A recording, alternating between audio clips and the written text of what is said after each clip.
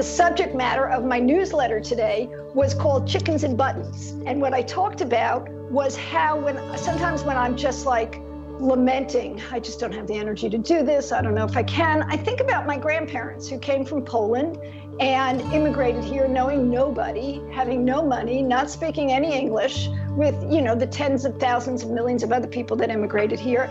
And they would do anything. They would pluck chickens and, kill them and pluck them and sell them for the Sabbath dinner. They would sell buttons. They would, work in sweatshops, whatever it took. And then they'd go learn English at night.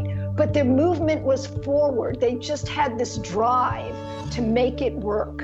And so sometimes when I can't find it in myself, I'll just even say the phrase chickens and buttons. That was Ellen Fondler, and you're listening to Real Talk Radio with Nicole Antoinette, episode 151. Welcome to Real Talk Radio with Nicole Antoinette. That's me, the podcast that's filled with refreshingly honest conversations about the wonderful mess of being human. So on this show, my guests and I are committed to one simple but powerful thing, telling the truth about our lives.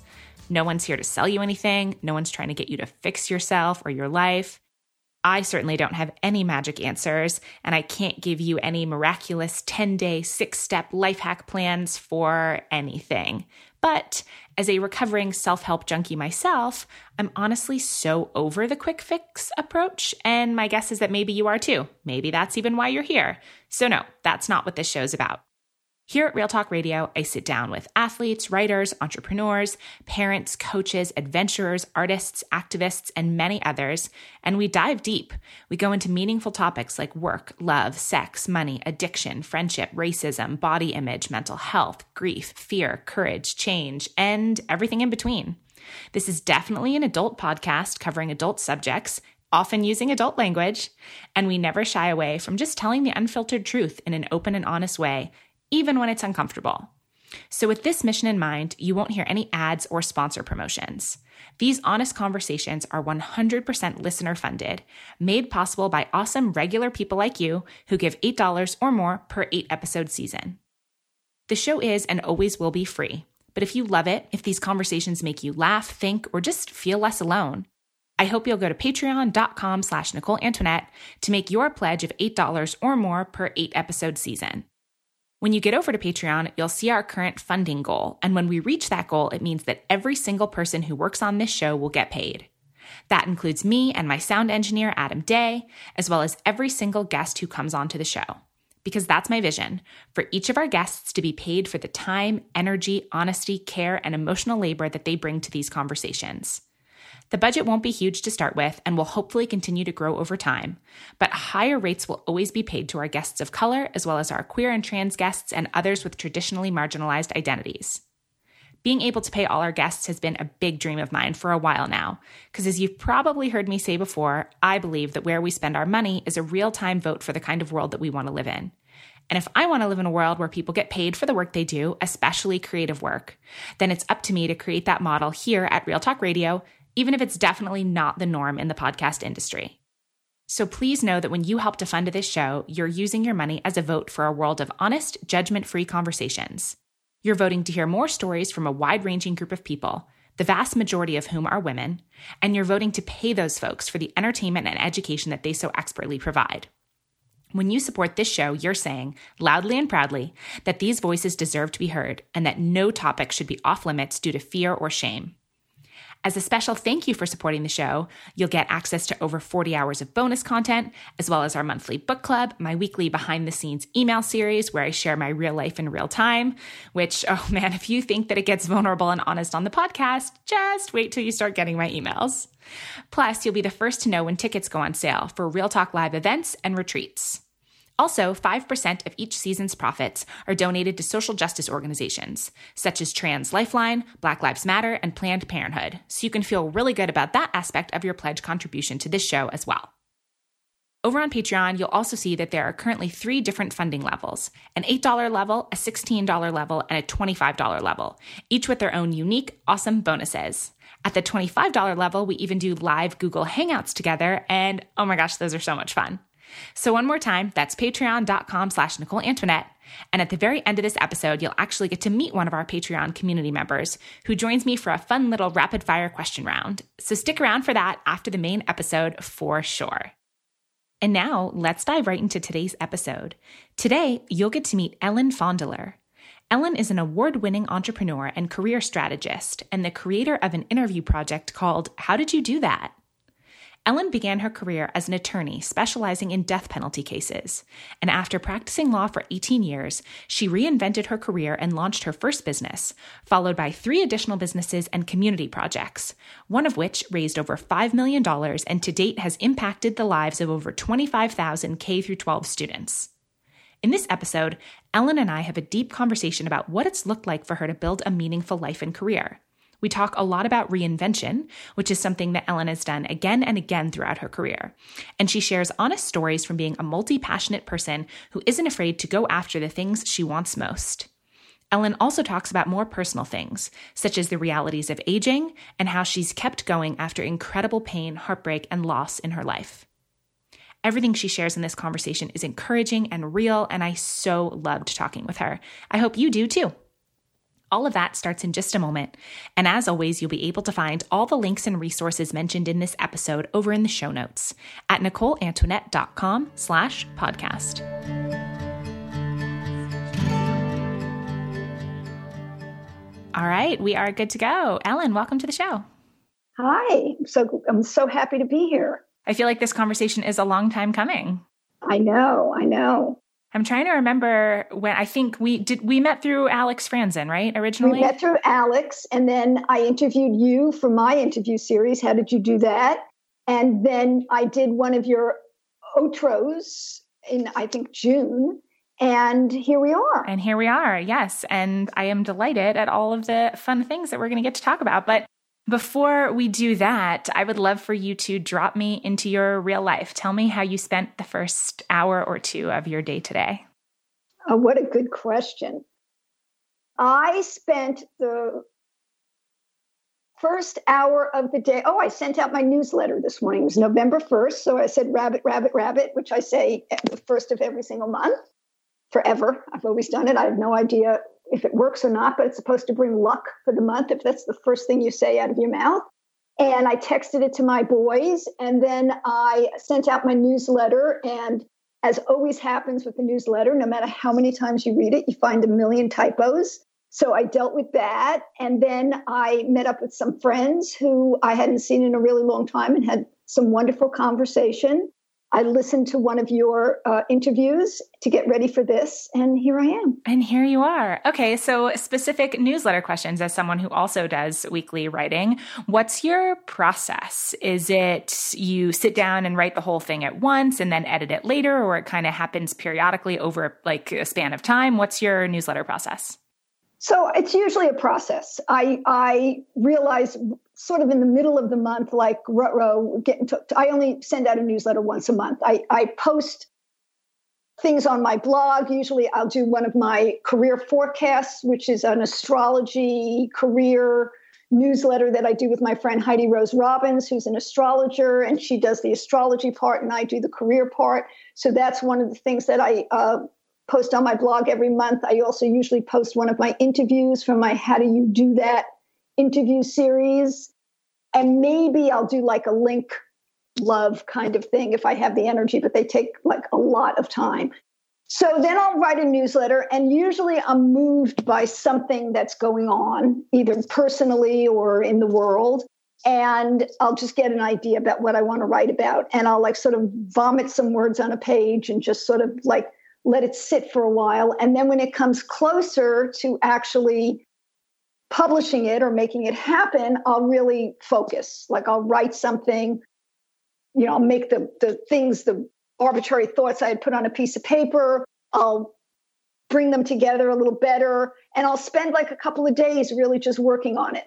And sometimes like if it's late at night, I'll get, sort of inspired and I'll start writing. But it really is a process. And even as of last night, I was changing paragraphs and changing words. And, there's so much going on in our world that I just wanted to get my thoughts right.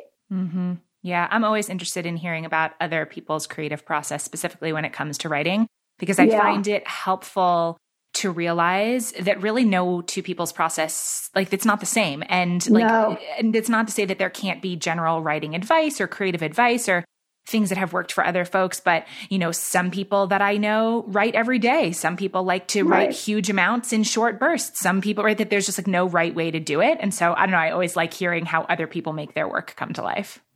And, for me, I spent many, many, many years. I've always been a writer, but in different forms. Like at the beginning of my career, I wrote death penalty briefs for the appellate briefs, where I would read thousands and thousands and thousands of pages and have to, narrow it down and summarize like statements of facts and the law. So it was very technical in many ways. And then when I was the director of a nonprofit, I wrote lots of grants, which is a different kind of writing, but also very technical. So when I started writing my blog and when I started doing my online work, I really struggled to like find my personal voice, to like be able to put more of myself on the page. And it's been a process. It's not easy. And one of the things that really helped is I took some writing classes with this woman, Lori Wagner, who runs a program called Wild Writing. And I'm now actually a certified wild writer teacher. But it's a writing, it's more than a process. It's like how do I word this? It is a process. It's a timed writing process that is used to tell your stories and uncover themes that you want to write about. And what happens is Lori, or who's ever teaching, will read a poem and then give you some prompts. And for 15 minutes, you write as fast as you can, pen never leaving the page. And by writing so quickly, you're able to push past your inner critic and your ego, and in the ways we get trapped where we want to sound good or look good or that doesn't sound right. And it gives you a chance to move to this like less conscious, looser groove and really bring up things. It's almost like therapy in many, many ways. And even if you can't think of what you want to say because you have to keep writing through 15 minutes, you just write things like what I'm trying to say is, or what I really want to tell you is, and it helps you like dig just a little deeper and a little deeper.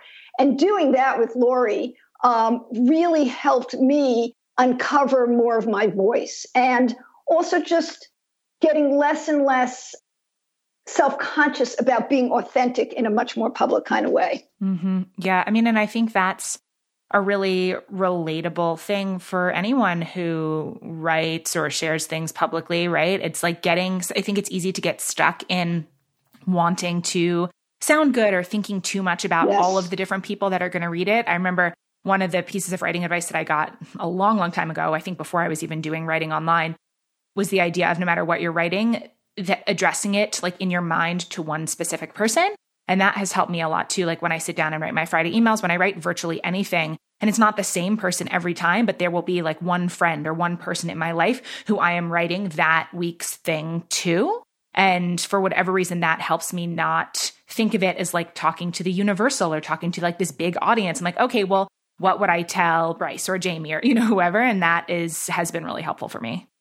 That's a great idea. I really like that. Yeah.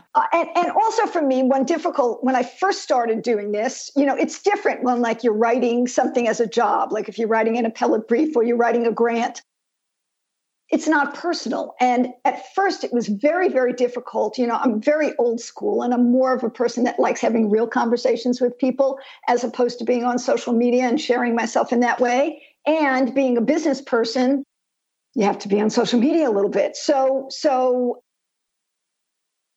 getting rid of that embarrassment or that feeling very exposed kind of feeling of putting myself on social media also has taken some time. Mm-hmm.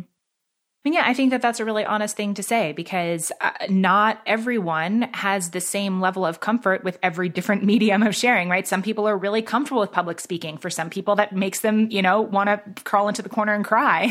I think the same is true for social media. The same is true for lots of different things that, sure, even though there are some tools that maybe it does make sense for most folks to use because, if they're doing online business or something like that, it doesn't mean that there isn't a getting used to it process. And I have to have this conversation with myself sometimes where, like, if something really just isn't the right fit, like, okay, is there a different tool that I can use instead? Or if not, what can I do to kind of own this process and help myself to get more used to it?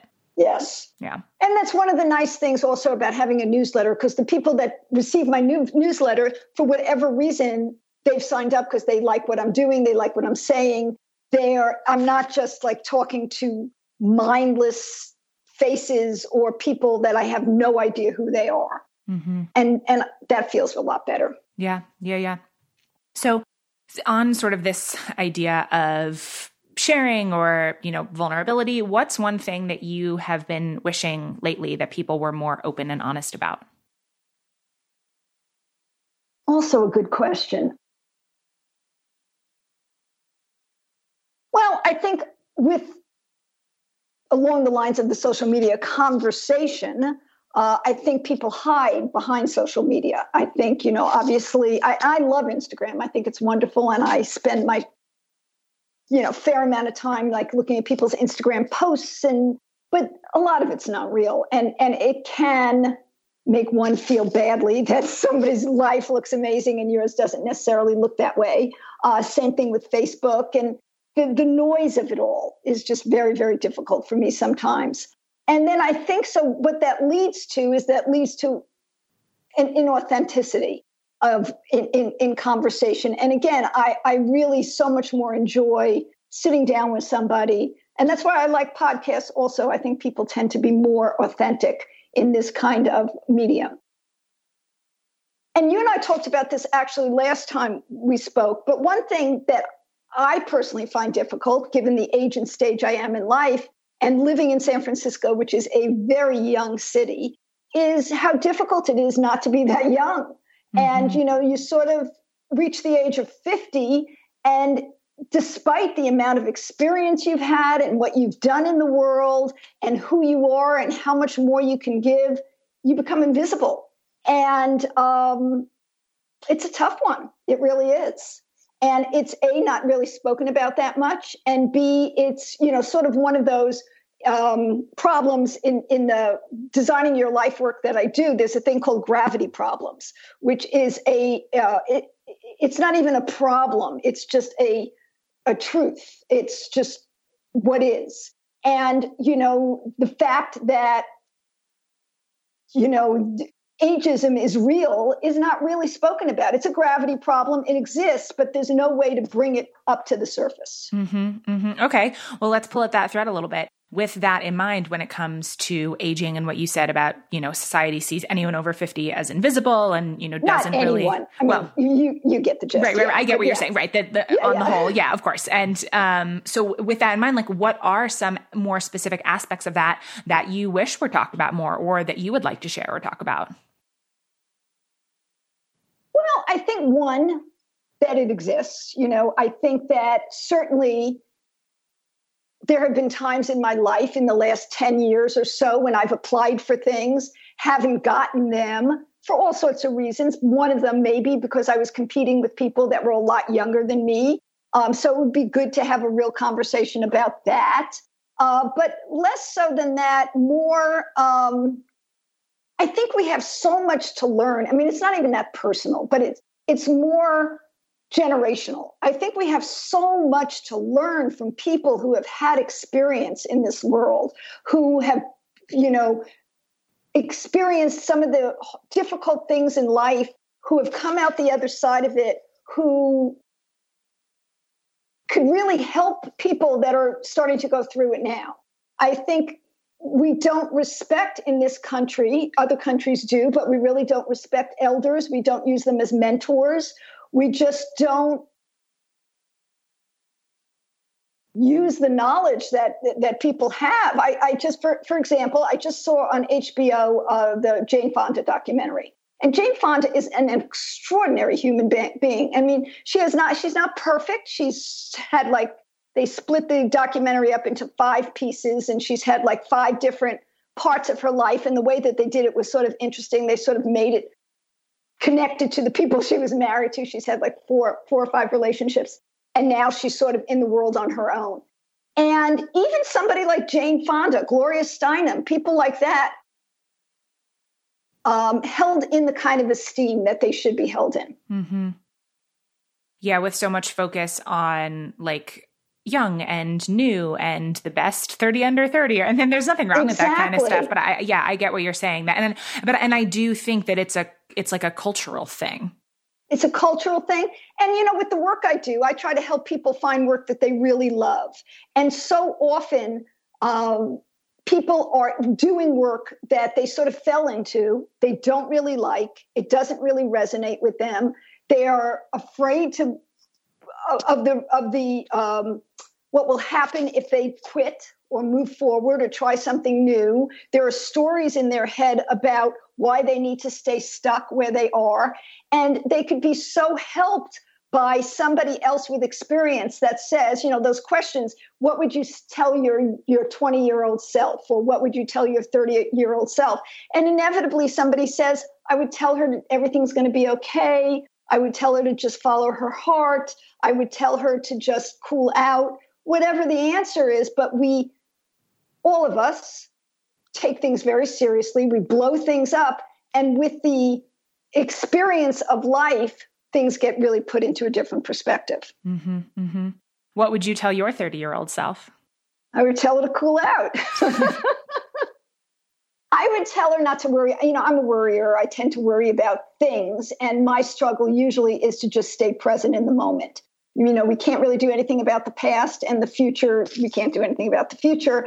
And I tend to worry about things that have not happened. And, life has shown me that the things that I worry about were sort of a waste of my time. Does that help you now to not worry so much? Sometimes. Sometimes not, yeah. Sometimes not. It depends on the time of day. My nighttime self gets a little bit crazy. Like if my demons come and visit me in the middle of the night, I am less able to deal with it than if it's during the day and I can go take a walk, or I can go call a friend, or there are ways to put things in perspective during the day that just are not available to you in the middle of the night. But yes, it does help me tremendously, sure. Because I can just tell myself, it's not that it doesn't happen, but I can get rid of it much quicker. Mm-hmm. So one of the reasons that I've been so looking forward to having this conversation with you specifically is because of all of your both personal and professional experience with change, with reinvention of different kinds. So in order to kind of dive into that conversation, I thought that maybe you could start by sharing the path that your career journey has taken over the years. I would be happy to, and it's quite a journey. So I am, if one believes that there's only one job for you in this lifetime, I am an example that is just not true. For whatever reason, I could tell you astrologically why this is, but also my personality is such that I change jobs, careers. I follow my curiosity. I am comfortable with reinvention and change. It's not always easy. And believe me, I have many days when I'm like, what the fuck have I done? But I'm almost moved by a force that I can't control. So, and a lot of it is just because of serendipity. And a lot of it is because, I'll just hear a little whisper or mumbling and I'll go, uh-oh, here it comes. And, I just follow it, and it just leads me to a next adventure and a next curiosity. So I started out, I went to law school, I graduated college, and I sort of said, whoa, I better figure out what I'm doing. And I asked my friends what they were doing, and some were applying to law school, some were applying to social work school. It was during a time when people were doing more professional things than creative things, or at least the people I was hanging with. So I applied to law school and got in, and then decided to take a year to just travel and work and do whatever. And through a whole series of events, I ended up in California. I had gotten into some schools. I was on the East Coast when I had applied. During that year, I decided I was in a relationship. I decided to come to California, that I really wanted to go to California. So I applied to some other schools. I got in first on the waiting list at USC, and they said, come out to California. Everybody gets in first on the waiting list. I said, great. So I came out to California and, of course, did not get in. But, I was young and I was in California and I was never going back. Great weather. I just loved it. As soon as I got off the plane, I said, I'm not going back. So I went over to Loyola. I applied to the night school and then shifted to the day school. And that's, how I got to stay. And it was, again, a different time. law school was not half as expensive, not even a fraction as expensive as it is now. So I was walking down the hallway of school one day, and I saw this little postcard. I could still see it today. I remember seeing it. It's a little postcard on a bulletin board that was announcing the formation of a news office. Jerry Brown was governor then, and he's governor now. He took a break in between to do a lot of things. But he was starting these new offices called the State Public Defender's Office, because California is one of the few states that represents indigent defendants all the way through their appeal. Most states only represent, if they at all, indigent defendants through the trial. And so they were starting an office called the State Public Defender's Office that was just focused on criminal appeals. And they were looking for an extern. And I didn't even know at that point. I just started law school. I didn't even know what a criminal appeal was. But something in that wording and something about it, I went, oh, that sounds pretty interesting. So I decided to apply, and I got it. And it was an amazing experience. It was, I guess, like working in a startup. It was just that energy and that focus and great people. And also right around that time, in California, the death penalty had been unconstitutional for a while, and it had just been declared constitutional again. So there were all these people on death row without attorneys. So they decided to make the focus of the State Public Defender's Office just on death penalty appeals. And it was fascinating and amazing and really sort of in my wheelhouse of research and writing. And I just loved it. So I did that for quite a while, and then got married, moved out of Los Angeles to Carmel and Monterey, but still was able to practice death penalty appeals. There were a bunch of us who had worked in the State Public Defenders and were doing private appeals and under an umbrella of another organization. So we had each other to lean on, but we weren't necessarily working in an office. And one day I was sitting around with some friends. One was a doctor, one was a marine biologist. It's sort of like a joke, marine biologist, a doctor, and a lawyer walk into a bar. But anyway, we were discussing, how we both all wanted to change. And the doctor's wife had just opened up a cookie store, and there was something about that really appealed to him. He said, I want to start a bakery. And I said, I'll start a bakery. And our other friend said, I'll start a bakery. So ridiculously, we all decided to start a bakery. We knew nothing. And they wanted to make the breads. And I said, I'll make the desserts, because I figured, how hard could this be? Well, it was really hard. It was probably the hardest thing I've ever done. Because, you just don't multiply. Like if you need to make brownies for 500 people, you just don't multiply the recipe by 500. There's a formula, you got to figure it out. So anyway, we were in Carmel. There's a lot of restaurants, a lot of tourists. So we started wholesaling, and then eventually we opened up 3 retail shops and did this for like 3 or 4 years. And then we sold everything. And I went back to the law for a while. And by that time I had 2 little kids, and reading about rapes and murders all day long became untenable. I just couldn't do that and come home to my beautiful children. So I knew I needed to figure out something else. And then one day again, just out of serendipity, I was reading the newspaper, and there was an article about school gardens. And I, for whatever reason, I thought, like, that is amazing. Now, I had never put my fingers in the dirt. I knew nothing. But the one thing that owning the bakery really did for me was like open up the right side of my brain. Like all of a sudden, having been in such an academic field, being able to work with my hands and be creative was just this. It was just like, like the Wizard of Oz when everything went from black and white to color. It was just like an amazing experience. So I knew I wanted to do something a little more creative. And they were having a workshop the next day about school gardens. So I went to it and I was hooked. And just like immediately I fell in love with the whole concept and teaching kids about science and math and reading using outdoor hands-on activities. And so I got real excited. My older son at that point was in 2nd grade, and I went back to the school and his teacher, and I said, oh my God, you have to take this workshop, which she did. And then we brought the whole concept to the school, and we built a school garden. And then I really got into gardening, and I became a master gardener, and I started a landscape business and a floral design business. When I do things, I sort of just go for it. And a couple years passed, and my son, who had been in second grade, went to middle school. And I realized that I was really missing, even though I was working as a volunteer at the garden we had started at the elementary school, I was really wanting to focus all my energy on school gardens. And there was this beautiful plot of land next to the middle school, a 10-acre plot of land, that one of the teachers in the school, who was an ornithologist, had convinced the school district it was a Christmas tree farm and it had no habitat. You grew the trees, you cut them down. So there was no birds, there was nothing there. And he wanted to bring some habitat and some birds to this plot of land, which was right next to the school, so he could teach his students about birds and birding. And so he convinced them to do that. And by the time I got there, I said to him, oh my God, this would be an amazing place to do a school garden. And he said, if you could raise the money, then let's go for it. So I learned how to write grants and raised money. And eventually, this became my life for 11 years. And we started a nonprofit. And it became this huge project with thousands of kids from the area coming there each year. And we had a garden. We had, obviously, an ornithology program. We grew native plants and we planted them all around the dunes in the area. We had an ocean literacy program. We did so many things.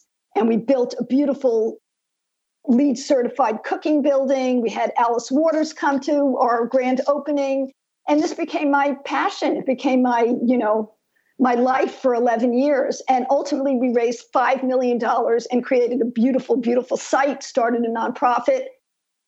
And I did that. That became my world. And then my kids grew up eventually. And I realized that I couldn't write one more grant. I just was done. So I left, and that was very hard. And I moved up to San Francisco, and I gave myself some time. And I decided that I just really wanted to help people find work that they love, to use all of the things I had learned in all of my ins and outs of doing things to help people do that for themselves. And that's what I've been doing for like the last 5 or 6 years.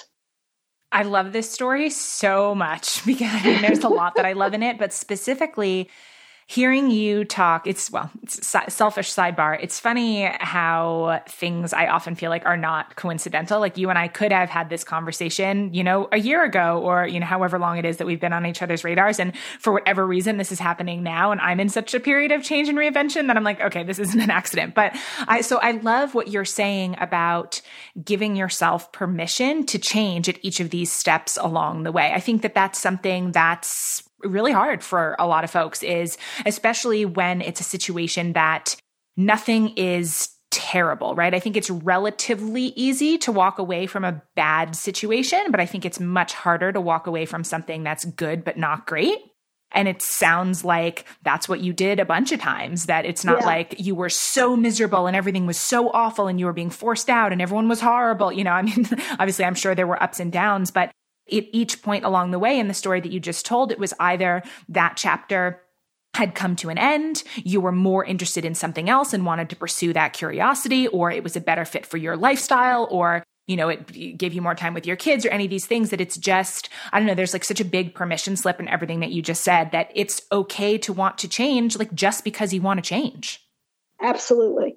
And the truth is, we have many, many lives. We have many things that we can and should be doing in this world. There's not just one thing. People get really tripped up by the words passion and purpose, but and they get in the way because everybody waits for like that big moment when they find their passion or their purpose. And you know this really well with, your relatively recent love of hiking, first running and then hiking, from a person that wasn't even really athletic, if I understand your story correctly. And it's about following your curiosity. Like if you just feel this like curiosity about something, it's really important to like push yourself to the next step, because you never know what can unfold. And that's about just allowing yourself to just be still and listen to what the universe is whispering. Sometimes we get a big push, sometimes not such a great push, but a big push. Sometimes we just get like a little whisper and like a tiny little shove. But there are so many doors open to us at all times. And recently, I've really become very involved with this process called Designing Your Life, which is the most popular class at Stanford. There's a book, there's a workbook. And I took it, and it just so resonated with me because it's so cohesive and coherent with what I believe, which is to just go out in the world and try things. And the tenets of it are to prototype, to just keep coming up with ideas, trying them, talk to people. And it's about being curious, trying stuff out, reframing problems. Often we think there are problems that we have that really aren't problems. We get stuck on the solution. I can't do that because I don't have the place to do it in, or I don't have enough people to do it with, or whatever reason we tell ourselves not to do things. And if we reframe that, all of a sudden the problem goes away. And then you embrace the process and you create community, which is probably one of the biggest, most important things that you can do. And you know this well about, because you're such an expert at creating community. And it just is life-changing. You just can, through a series of exercises, you look at what your week and what gives you energy and what engages you. And then you mind map different ideas and you write 3 to 4, 5-year plans of different things you could do for the next 5 years. And then you see what comes up and you just go, ooh, that sounds like really exciting. I think I might want to try that. And let's say you decided, I really want to take people to France and, teach them cooking. And you go talk to people who actually do that. And you either get excited and you say, yes, that's what I want to do. Or you realize, that doesn't really sound so great. So then you go back to the drawing board. But it's a way of allowing yourself the opportunity to try different things and to open your mind to the fact that you can do many different things in your life. Yeah. I mean, I think it's so important. I've been thinking about this a lot. Let me see if I can communicate this in a way that makes sense. I think so often the hang up of I have to find my one thing, right? Capital O, capital T. I think some of that comes from the fact that some of the most famous people in the world usually are famous because they're the best at what they do, right? Whether that's in sports or in music or in anything. And so many of those stories are, I knew since I could take my first steps that I wanted to play tennis or that I wanted to be a singer or whatever those things are.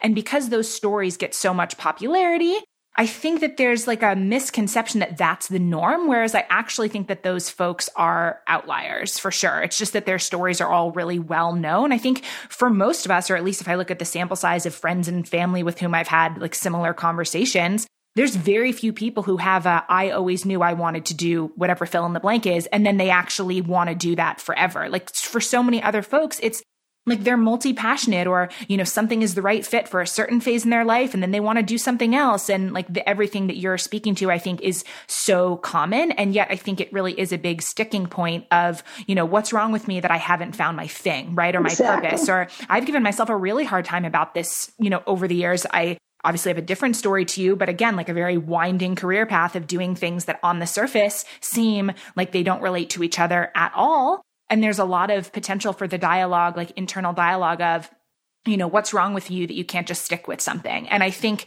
it took me a long time to accept that about myself and to accept that while the job might change or the industry might change, the skills that you learn and everything that you've experienced comes with you, right? Something that you learn how to do in one job, you can totally maybe law and a bakery don't seem related, but I'm sure there's things that you learned in your career in one that then became useful in the other. And then that snowball just kind of keeps rolling.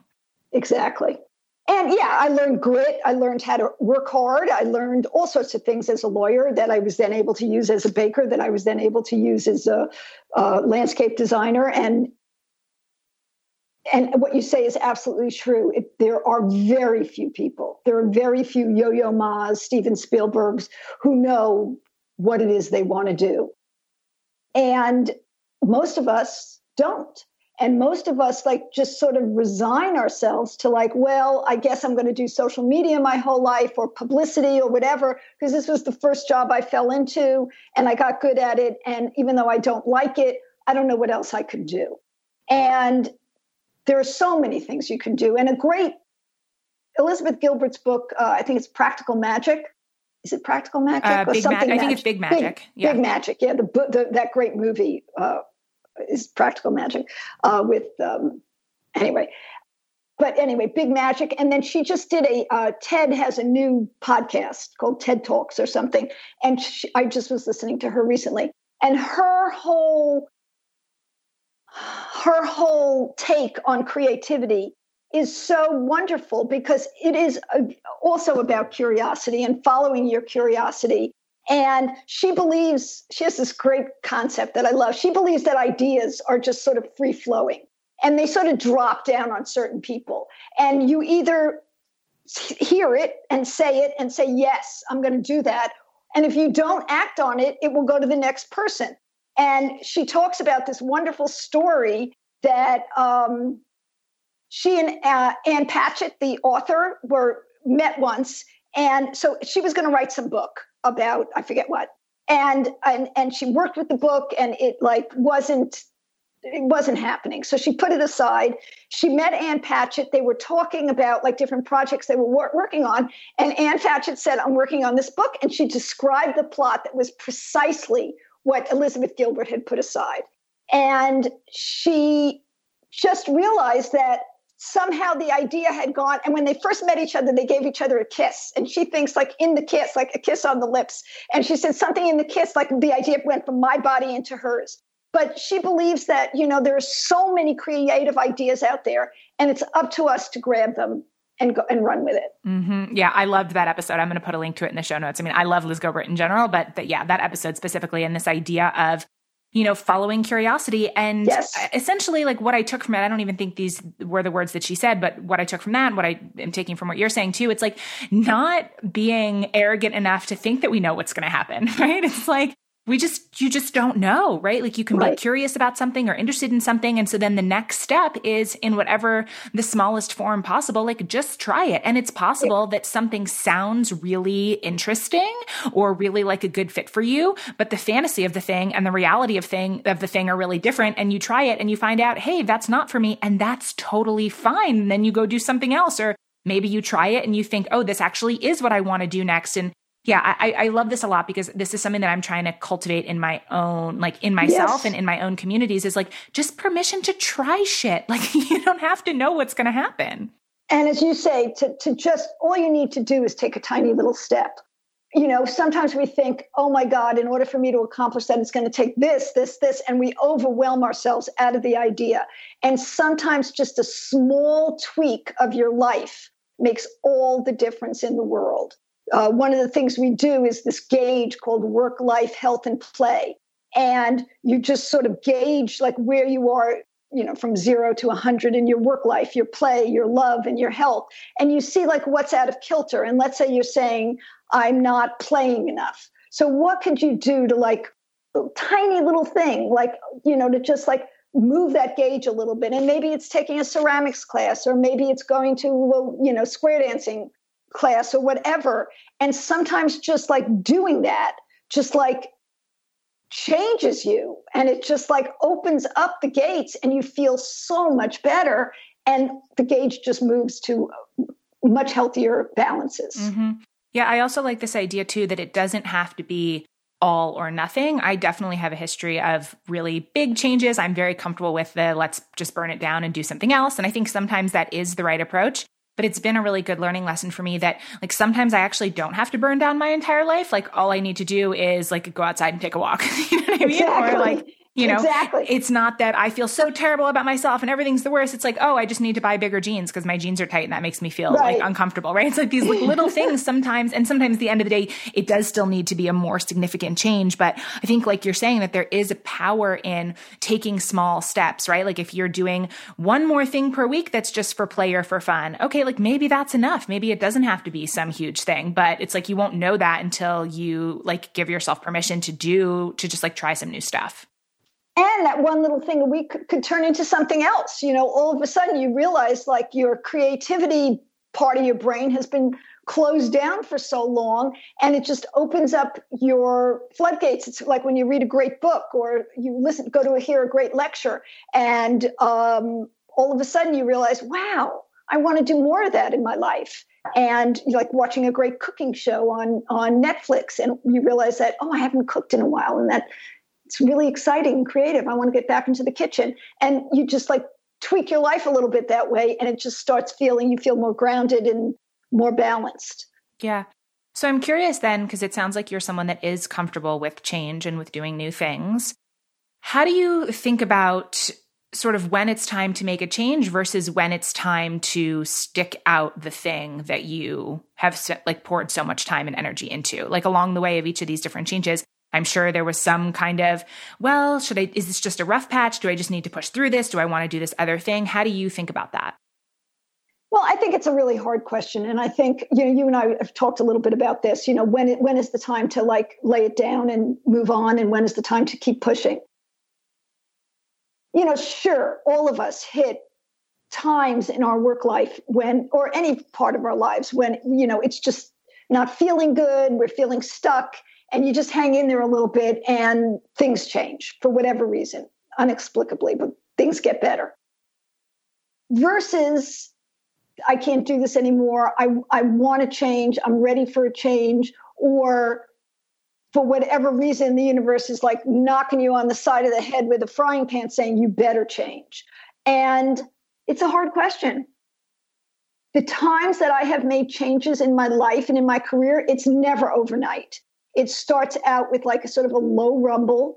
And then I start thinking about it and I start thinking about it a little bit more. And, eventually, for whatever reason, the scale tips more in the direction of starting something new than of staying. Sometimes it's life, you have kids, you get married, you move to a new community, life just forces the change on you. And sometimes it's just a desire to make changes in your life. And the only thing you have control over is maybe to change your work situation or to write a book or to take up painting or, we go through seasons of our life. And I think it's just important to stay tuned into what season you're in and what you're just needing in a real sense and in more of a global sense in your life. Yeah.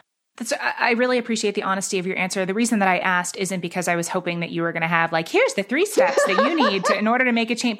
And I say that like sort of in jest, but sort of not, because I feel like being uncertain or like wanting to make a change or being stuck, like it's such an uncomfortable place. And we've all been there. And like all you want is to be out of it. And so that is the time when we're most likely to be, what is the 6-step life hack for this or whatever? And like just that reminder from someone like you who has gone through so many changes, I'm sure some really successful, some probably not. To have the reminder of like, it is a messy process. There is never really a way to know 100% if it's going to work out. And also this idea that it's not overnight. Like obviously you just condensed a lifetime's worth of work, right? Into like a 6-minute story. Sure. But like these decisions take time. Like it's usually not, you just wake up one day and you're done. Maybe that happens. But I think about, for me, quitting drinking, quitting different jobs, changing, relationships, like anything. It's really never an overnight thing. And so like, okay, it's fine to sit with it for a while. It's fine to like be in that messy place. And then what you spoke to is so relatable. This idea of like, at some point the scales tip. And I think of it for me that like, I really never make a significant change in my life until the pain of not making the change outweighs the fear of making the change.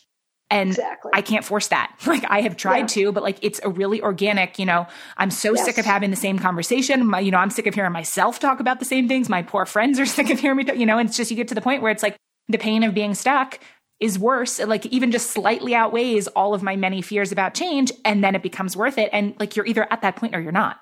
Exactly. And the truth is change is never comfortable. And we always have to go through a process of like, realizing maybe you're not happy, realizing that you need to change, you don't want to change because it means like everything else is going to change. It's sort of like, what's that game where you pull blocks out and you try not to let the whole thing fall down? Jenga, yeah. Jenga, yeah. And, so there's that tiptoeing around, like if I pull this block out of here, will my whole tower fall? And it's scary. And the thing though is, everybody gets scared. Everybody is uncomfortable. Again, I remember Liz Gilbert was about to give a TED talk and they were interviewing her backstage and they said, "Are you nervous?" She said, "Well, of course I'm nervous. Everybody's nervous. Al Gore's here. He's nervous. Bill Gates is here. He's nervous. I mean, we think we're supposed to like be in life in this sort of flawless kind of way. And it's messy, and we can't be in life in that way. And the other thing too, is that everybody does things differently. I happen to be astrologically, I have like, I don't know, 8 planets in air. Everything needs to be filtered through my head and needs to be filtered through my mouth. I don't feel good until I like talk it out. I'm the same way. Yeah. I talk to my friends. I talk to my therapist. I have to like get it out of my body in a verbal kind of way. My son has a lot of water, and he needs to sort of sit with it and get it out of his body in a more emotional kind of way. Some people are fire signs, and they need to like just take action, and they need to like hike the AZT or the Pacific. I'm sure you have a lot of fire in your chart too, I would guess. But, they need to like get it out of their bodies. So people have like different ways of like processing, and we need to honor who we are. Mm-hmm. Yeah, that's so well said. I mean, and again, it's like that the same thing that works for one person is maybe not going to work for someone else, and that's okay. Exactly. Yeah. And the other thing that's important, which is another thing that I learned from the Designing Your Life process, is you need to look for coherence between your work life and your life view, your work view and your life view. So like, why do you work? Why do you believe in work? Why do you think we work? And, obviously one of the answers is I work to make money, but there's a lot of answers to why you work. And then what is your life view? Why are we here? Why do you think you're on this planet? What do you want to be here for? And then you try to, put the circles like next to each other, and the thing like in the middle that sort of, overlap is what's called coherence. So obviously, if your life view is that I'm here to really make a difference in this earth and to try to make the earth a healthier, better place, and you're working for Exxon, you're going to be miserable. You have your work view and your life view are just like not coherent. So it's really important to do this, and it changes. We change. So it's important to do this exercise to make sure that what you're doing is coherent with what you believe. And it's very powerful. Yeah. I'd actually love to hear from your own life and work some like specific examples of that, of things you've done at different periods, maybe to like get in alignment or what alignments looked like. Because I think that's one of those things that I don't know that anyone would listen to that and disagree. Like, oh yeah, of course, if the things that you believe and what you're spending your time on, if that is coherent, sure, you'll be happier. But then sort of the disconnect between what that actually looks like. I'd love to hear anything in that you would like to share, either changes you made in order to get more in alignment, or any like beliefs you hold about, how you've built a meaningful life and career, anything in there I'd love to hear about. Well, I guess I'm a person, I keep going back to astrology, but I have like 5 or 6 planets in Libra. I'm like a Libra through and through. So a huge piece that makes me tick is to do good things, to make this world a better place, which is why I chose law school, which is why I probably chose criminal appeals, which is why I chose beauty and bakery and gardens and things like that, because all of it makes this world better. I also really love beauty and things that balance and family and kids. So everything I do is about trying to do good things in the world, trying to do good things for other people, to make other people feel good. And when I haven't done that, so most of the direction that I move in is towards that. But there have been times when I haven't done that, and there have been jobs that I have done that were just not a fit for me. I remember there was a period of time that I worked for legal aid, and all I did was write out, what are those called when people aren't allowed to see each other, orders, restraining orders. Yeah. So all day long, I was dealing with people not liking each other or doing violent things to each other, or just like being mean to each other and restraining them from seeing each other. And I really didn't like it. It just like the energy of it and all of it was just such not a fit for me. And I remember just really being unhappy in that job. I'm also a person, because of who I am, that I love working with other people. I love collaborating. I love forming partnerships. I'm so much more energized by working with other people than I am doing all of it by myself, even though I like being by myself too, but the energy comes from collaboration. And when I'm not collaborating, I'm like I'm not as, I don't do as much. I don't accomplish as much. I don't feel as good. I'm not as happy. But when I am collaborating, I jump out of bed. I'm really excited. I remember when you were talking about this last time, when you were talking about your hiking trip and how much better it felt to be hiking with other people versus being out there by yourself. And that's sort of how I feel in my work and in my life. So there are certain things that I have learned that are key for me when I'm thinking about like what it is I want to do or what projects I want to take on. Mm-hmm. Yeah. So what's a recent, I don't know how you define recent, maybe this year, have there been any changes that you have made to get more in alignment? That's a very good question. Well, again, this is, I've started lots and lots of businesses and done careers. And at a certain point, I got tired. The thought of like re-energizing myself to go in a new direction. I had this career business. It wasn't quite what I wanted it to be. It was leaning a little bit more towards helping people with their resumes than it was more towards the heart stuff and the energizing stuff. It just wasn't quite right. And I found myself really enjoying the things that weren't paying me more than I was enjoying the things that were paying me. And I needed to like really think about, and I realized that I was at a point in my life and a point in my career when I just like wanted to be creative. I mean, if I had had all the money in the world, I would have just wanted to take 2 years off and go write a book or have a studio or learn more things about art and creativity. And I could do those things, but I also had to find a space to be able to work and make some money and earn a living. And that's one of the things about changing careers so often is, there are many of my friends that did the same job for many, many years, and they were able to retire and, have pensions and, they don't have to think about it anymore. And as a creative person, I'll probably be working forever. And that's okay. But sometimes it's very, very difficult to align what you need to be doing creatively in your life with what you need to be doing in order to make a living. Yeah. And so this last year, I spent like a lot of time really thinking about how I can bring those aspects together. I have this interview project called How Did You Do That? I just love asking people about how they ended up doing what they're doing. It's like one of my favorite questions. One of the things I love about living in a city and taking Lyft is like asking the Lyft driver, like, what do you do? Why are you doing this? What else are you doing? I just am a very curious person. And it's a question that always, creates fascinating answers. And you meet wonderful people. And truthfully, most people are doing what they're doing, as am I, through serendipity. They just fell into something, or they happen to be doing something, or they met this person.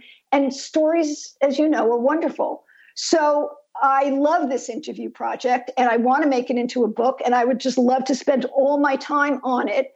And I realized that it didn't have to be all or nothing. I was making myself miserable thinking, I don't want to do these other things. And I realized, I can take a month and just work on the book, or I can take 2 days a week and just work on the book, that if I organized my time enough that I could do everything I wanted to do.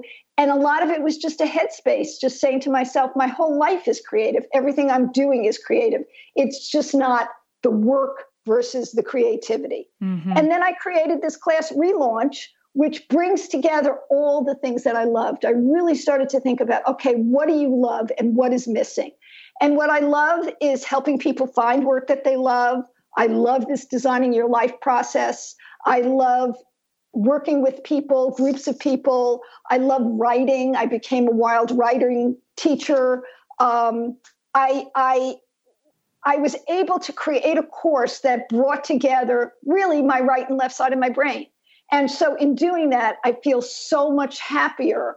And I feel like the universe has, once again opened up to, I don't know what's next, but to more creative opportunities. Mm-hmm. I love this idea that you said specifically when you were having the fantasy of, oh, I want to work on this book and I wish I could just work on this book full time, and kind of stepping back and realizing that it doesn't have to be all or nothing. Like I've definitely gone down that same sort of path of, oh, if I won the lottery, this, that, or the other, and to think that a certain project can only come to fruition if you could work on it all the time. When the truth is, honestly, I would be miserable working on one thing all the time. Like that's why I've had all the different sort of jobs and careers and creative projects and stuff. And I find if I'm only doing one thing, the pressure on that one thing can be enough to cause paralysis for me personally. Exactly. And so it's like, yeah, it's great to be able to have the space to focus on things, but we can make a lot more progress, I think, than we often think, in smaller chunks, right? Like working on something a day a week or 2 days a week, like that's not nothing. You can definitely move the chains down the field doing that. And, I thought, especially with writing, I'm working on my first book right now too. And when I was working on the first draft before I left for my hike, there were a couple of times where I would try to set aside, I'm going to work on this and nothing but this. And then it was too much. Like too stressful. Yeah. And I'm sure different people are different in that regard. But yeah, this idea that it doesn't have to be all or nothing, and that you are responsible for basically within like your available resources and like what's possible for you, designing the life that hopefully lets you do as many of the things that bring you joy as possible. And it might not look the way that the initial dream fantasy of, I'm going to go to Tuscany and be in a villa and write every day. And like, okay, so if it's not going to be that doesn't mean that I don't get to do it at all. Like it might look different, but it could still be beautiful. Exactly. And as you just said, there's so many ways to design a life. And that's, what is it you want? What is it you want? So I'm saying I want to be creative. I want to feel like my life is, has different creative outlets. I choose to live in this city. It's a very expensive city. How can I live here in a way that I can afford it? I can get roommates. I can, do things in a certain way where instead of saying, oh, I wish I could have like a big, beautiful apartment all to myself, I can say, wow, if I get a roommate, I get to like do my creative pursuits much more. And isn't that exciting? So much of it is how we tell the story to ourselves. Yes. Yeah. And as you just said, forcing yourself to just do one thing, that's like saying if you're a painter, you can only work on one painting. And my brain is such, like, I get so many downloads a day. Like I'll read a great article, or I will hear about a person doing some really cool thing. Or I was just talking to a friend who's an artist and she's doing these amazing paintings. And we were talking about ways we can collaborate together in a way that I didn't even, when I woke up this morning, was not even in my wheelhouse of thinking. And all of a sudden we came up with some like really cool project we could do together. So it's keeping the channels open, and it's also realizing that life never comes wrapped the way we think it's going to. Yeah. We're waiting for this gift to arrive, and we have this idea that it's going to look a certain way. There's this wonderful poem by Naomi Shihab Nye about, here, I think I even have it. I love this poem. I just read it to my class the other day. It's called Missing the Boat. Can I read it? Mm-hmm, yeah. Okay. It's called Missing the Boat by Naomi Shihab Nye. It is not so much that the boat passed and you failed to notice it. It's more like the boat stopping directly outside your bedroom window, the captain blowing the signal horn, the band playing a rousing march. The boat shouted, waving bright flags, its silver hull blinding in the sunlight. But you had this idea you were going by train. You kept checking the timetable, digging for tracks. And the boat got tired of you, so tired it pulled up the anchor and raised the ramp. The boat bobbed into the distance, shrinking like a toy, at which point you probably realized that you had always loved the sea. Oh, that's so good. I know. I mean, yeah, it's just this idea that it's probably not going to look the way that you think it's going to look, which doesn't mean that it's not okay to really care about and like hold on to the things that do matter. But even when you were describing, okay, you want to live in San Francisco more than you want to have your own place, right? You want to do creative work more than, so it's, right. I feel like everything's a series of trade-offs, right? This idea that you can have everything you want, but you can't have it all at the same time. And you can't necessarily have it in the way that you want it to look. And it's like this idea, I've been thinking about this a lot lately, that some things matter more than others and some things have to matter more than others. And so, if for, I thought about this when I came home from my hike, like I knew that post-trail depression was something that I was really susceptible to and that there was a lot going on in my personal life. And so I thought, okay, my mental health matters more than everything else. It matters more than, honest story sharing. It matters more than, doing whatever else the things are. And at certain periods of time, maybe other things will matter more, but it's like exactly having to ask yourself those questions of like, okay, well, if I can't have all 50 things, like what are the things that I'm not willing to compromise on? And then can I stay open to whatever that winds up looking like? Exactly. Yeah, I love that. And, we have seasons of our lives, like there are times when one thing matters more. When I was a mom, well, I'm always a mom, but when my kids were younger, it mattered a lot to me that whenever I did, I was home for them when school was over. And it was the most joyful part of my day. I loved this part of my day. So I chose work that allowed me to do that, even if it wasn't the work. Like part of me really wanted to do big work and work for the Clinton Foundation or Charity Water or, somewhere out there doing huge work. But I wanted to be with my kids. So I just, you make a choice. And so you take the essence of what it would feel like to work for Charity Water, and you try to do good things in your community, whether it's through the work you do, whether it's through volunteering, whether it's through helping other people, and still be home with your kids. So I think it takes thinking about, as you just said, what is the essence that I want to hold on to here? What is important to me in my life now? And one of the great things about writing these a 5-year plan is sort of a misnomer, because usually plans are really 2 years long. I think things have a life of a couple, 2 or 3 years. It's sort of like you see it spread out and you see, okay, if I do this year and then next year I can do that. And then where is this going to grow to? And so when you're feeling in the middle of the night, oh my God, what am I doing? And I'm not doing enough. And you can remind yourself that you're on a path and it's a process. And you're just walking towards wherever you're walking towards. And it's going to evolve into what it's going to evolve into. And you just have to have that faith. Mm-hmm. Yeah, I think that's beautiful. Something that I wanted to ask you about that might or might not be related to what we're talking about, but I've heard you say that unlocking impossible doors is one of your superpowers. And I would love to hear a story or two about that. All right, I have a good story. So I just if you say no to me, that's I'm like a dog with a bone. So when we first started my nonprofit, it was called Me Earth, but we used to refer to it as the Habitat.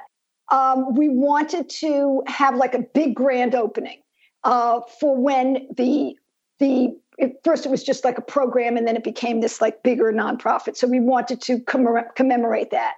And I really wanted Alice Waters to be there because she was the mother of school gardens, and I just really respected her.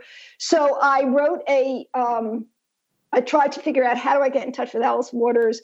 And then I wrote I think I called her office and I spoke to her assistant, and he said, no way, Alice is she's so busy and she's got so much going on, never going to happen. And I said, well, can I call you back in a month? Can I keep bugging you? And he said, yeah, you can keep on bugging me, but it's not going to happen. So over the course of a few months, I would call him and I would, talk to him, and I would say, this would mean so much. And we just honor her so much, and the kids would feel so great, and it would be such a boost for the community.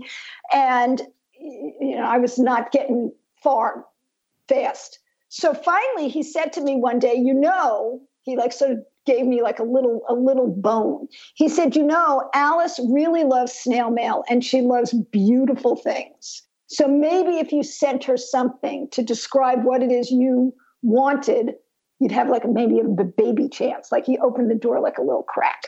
So I said, great. So I got this beautiful fold out photo album, one of those albums that's like an accordion, and it just had this beautiful ribbon. And I had a photographer take beautiful pictures of the kids at the Habitat at work doing their thing. And then I hand wrote her a beautiful note and said how honored we would be if she came to this opening day ceremony. And I mailed the package off, and the person who was her assistant said he would promise me he would give it to her. And he did, and she said yes. And it was like unbelievable. So much so, in fact, when the day arrived, she came and she was lovely and wonderful. And she looked at me and she said, "How did you get me here? Like, who are you?" And she said, I can't believe how busy I am. And I have to fly to New York tomorrow, and I have to fly to France the next day. And when I saw on my calendar that I was coming here, I couldn't believe it. And, but she said it in a very nice way. It was not like, "Who are you?" And I said, I was just really persistent because I really wanted you here. And it was just great to have her. And in fact, it was a real life-changing moment for our program, because she was walking around and she said, "What you really need here," at that point, we were, in the midst of building this, but we still had a lot of scrub land and it wasn't built up in any way, shape, or form. So she looked at a little piece and she said, "You need a pizza oven because you need to have a place where community can gather. And there's nothing like cooking together that brings a community together." I said, "Done." So we raised the money and we got the pizza oven and we built an outdoor kitchen and we had amazing community events. And she was 1,000% right. It was like a changing moment for our program. That's such a good story. How did I get here? That's so good. So this dovetails into something else that I wanted to ask you. I know in your current work as a career and business strategist, I know that one of the things that you love to teach your clients is how to become more gutsy in their communications, which completely rings out in that story that you just told. So, obviously that was an example of that, but I'm really interested in this idea of being brave or being gutsy as something that's teachable. I think sometimes those qualities are thought of as well, you're either brave or you're not, right? Or it either comes naturally to you to be the person who's going to call the assistant a million times, or it doesn't. And so I love that the idea that it's teachable. So, I don't know if there's anything specific in that you want to share, whether it's some tips for being more gutsy or, I don't know, and anything in that I'm interested in. Well, I think it goes back to what we were talking about before, is that everything is uncomfortable. Everybody has different things that make them uncomfortable, and that certainly makes certain people more uncomfortable than others. So sometimes you just have to take a deep breath and do it. I remember reading some of your posts when you were hiking, and there were certain days when you went, "Oh my God, I feel horrible and I can't believe that I have to, go up another 10,000 feet or whatever the day involved." And you just realized your only choice was to put one foot in front of the other, that you couldn't stay where you were. And the only way to get to another place was to climb that mountain. And I always found those posts of yours so inspirational, because that is true. Sometimes we don't want to do it and it feels horrible and it's scary, or you feel like you'd rather just crawl up in your sleeping bag and not move, but you gotta do it. So sometimes it's just a matter of telling yourself you have no choice. If you really want that thing you think you want, you have to do it. Sometimes it's a matter of just having grit. And I love, who is the woman that talks about grit? Angela something. Yeah, I put the link in the show notes. I know what you mean. I read her book too. Yeah, Angela Duckworth. Yeah. And she believes, and I believe, that grit can be taught. And in fact, she's, working a lot on trying to teach grit in the school systems, because more than intelligence and more than personality, grit is something that helps move you forward. Just the importance of it and being able to hang on through the storms is just a very, very important thing to do. And the other thing that I think is really important is to, like you and I were talking about before, is to just take little steps, just tiny little steps. And Alex Franzen has a wonderful, as an example, a wonderful email template that she uses called Feel No Do, where you write an email to somebody and you keep it short. And you start off with what you want the person to feel. Dear so-and-so, I admire you so much. I follow you on Instagram. You inspire me. What do you want them to know? I am putting on an event, and I'm this and this person. I run a nonprofit. I'm putting on an event, and it would mean the world to us if you could be there. What do you want them to do? It would be great if we could get on the phone or have a cup of coffee or do something to continue this conversation. So 1, 2, 3, feel, no, do. And there's something about reaching out to somebody, whether you do it verbally or whether you do it through an email, when you have that structure that really helps get the words out of your mouth. Yeah. So that's the other thing I would do. And then finally, sometimes it's a matter of knowing what you're good at. I was listening to, the podcast, How You Built That with Raz, whatever. He interviewed the guy that started WeWork, which was a great interview. And he was talking about how he, again, serendipity, met his partner in an elevator, and they just hit it off. They really liked each other. And his partner is an Israeli and really good with people and really good at moving things forward.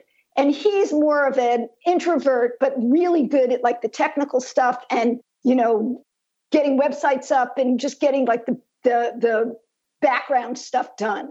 So together they formed a very formidable team. So sometimes it's really important to work with somebody if you just absolutely can't find it in yourself to make that call or go out in the world and interview somebody or talk to somebody. Find a friend and either help, support each other or have a mastermind or form some sort of partnership where the person that's good at it will do the talking out in the world and you do the things that you're really good at, because everybody has something that they're really good at. Everybody does. Mm-hmm. And it's a matter of knowing yourself and what your comfort zone is. Yeah. I love that, the idea that there's more than one way to get from point A to point B. Yes. Yeah. No, I mean, I think so much of what I'm loving about everything that you're saying about this conversation is the reality that things are messy and complicated, and there aren't, just do these 2 things and then you'll be brave forever. It's not like that. I think about this too. I had to get to this place with the podcast, for the first couple seasons, everyone mostly that I had on was someone that I knew somewhat. Either they were a friend or a friend of a friend, or, we had been some kind of colleagues or collaborators somewhere in the online space. And now I'm at the point where virtually everyone that I'm having on the show is some kind of cold pitch, right? Or an introduction from a friend. But it's a lot of times just reaching out to people, right? And whose work that I love and want to have them on the show. And I finally had to have the conversation with myself where I'm literally the worst thing that's going to happen is they're either going to say no or not respond. I'm not going to die. Yes. You know what I mean? Exactly. But it's funny how we make it into this such a big deal. I think so much of being gutsy, when I think about, for me, comes down to resilience and to reminding myself that it's not the end of the world. Very few things are life and death situations, and being able to get some perspective. It's actually funny that you brought up the hiking and how to keep going when you don't want to keep going as an example, because I get that question from people a lot of, what do you do on really hard days? How do you keep pushing forward when you don't want to? And for me, I always wish I had a better answer, but I'm that situation is so extreme that you don't have another choice. Sure, I could sit down, but if I sit down forever, eventually I'm going to run out of water. Eventually it's going to be nighttime. I'm going to run out of food. You literally could die, right? So it's you have to keep going. But I think about that as a creative because it's almost I have to force myself into a version of that situation. So I think about, okay, well, if someone has said yes to being on the podcast and we're going to be talking at 9 a.m. that day, okay, well, then I have to show up because it's on the calendar. It's the reason that I almost pre-commit to things, because then you kind of have to show up for it. Right. If people have paid to come to a retreat that I'm hosting, okay, well, then I'm going to figure out how to host the best retreat possible. And so I think there's something like that too, when you said about knowing yourself. I know that I'm someone who does need some kind of external accountability or some kind of deadline or something on the line, some kind of stakes. And so then I have to create that for myself, and that's fine. So then I just run my business that way. I agree. And I think your point about what's the worst thing can happen and nobody's going to die here. I mean, it puts it in perspective.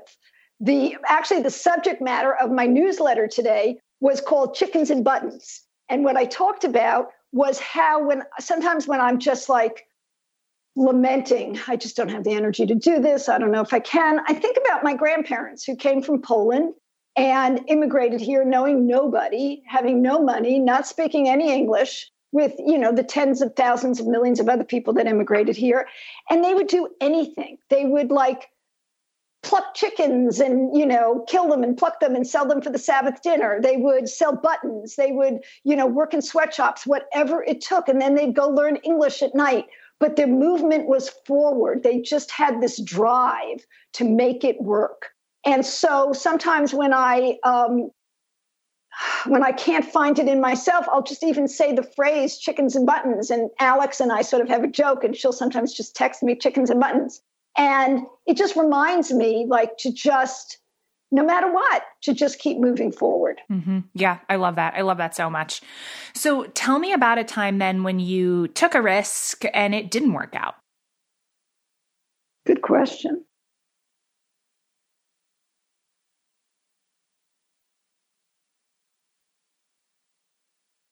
Well, I guess it depends on what you mean by not working out. Not everything was financially successful, but I can't think of anything that I've done that in some way I didn't get something from the experience. Mm-hmm. So it really depends on, I go into everything wanting it to be financially successful. And if it's not, ultimately we sold the bakeries because they weren't making enough money to make the energy of which, getting up at 4 a.m. and working, it's just so much work.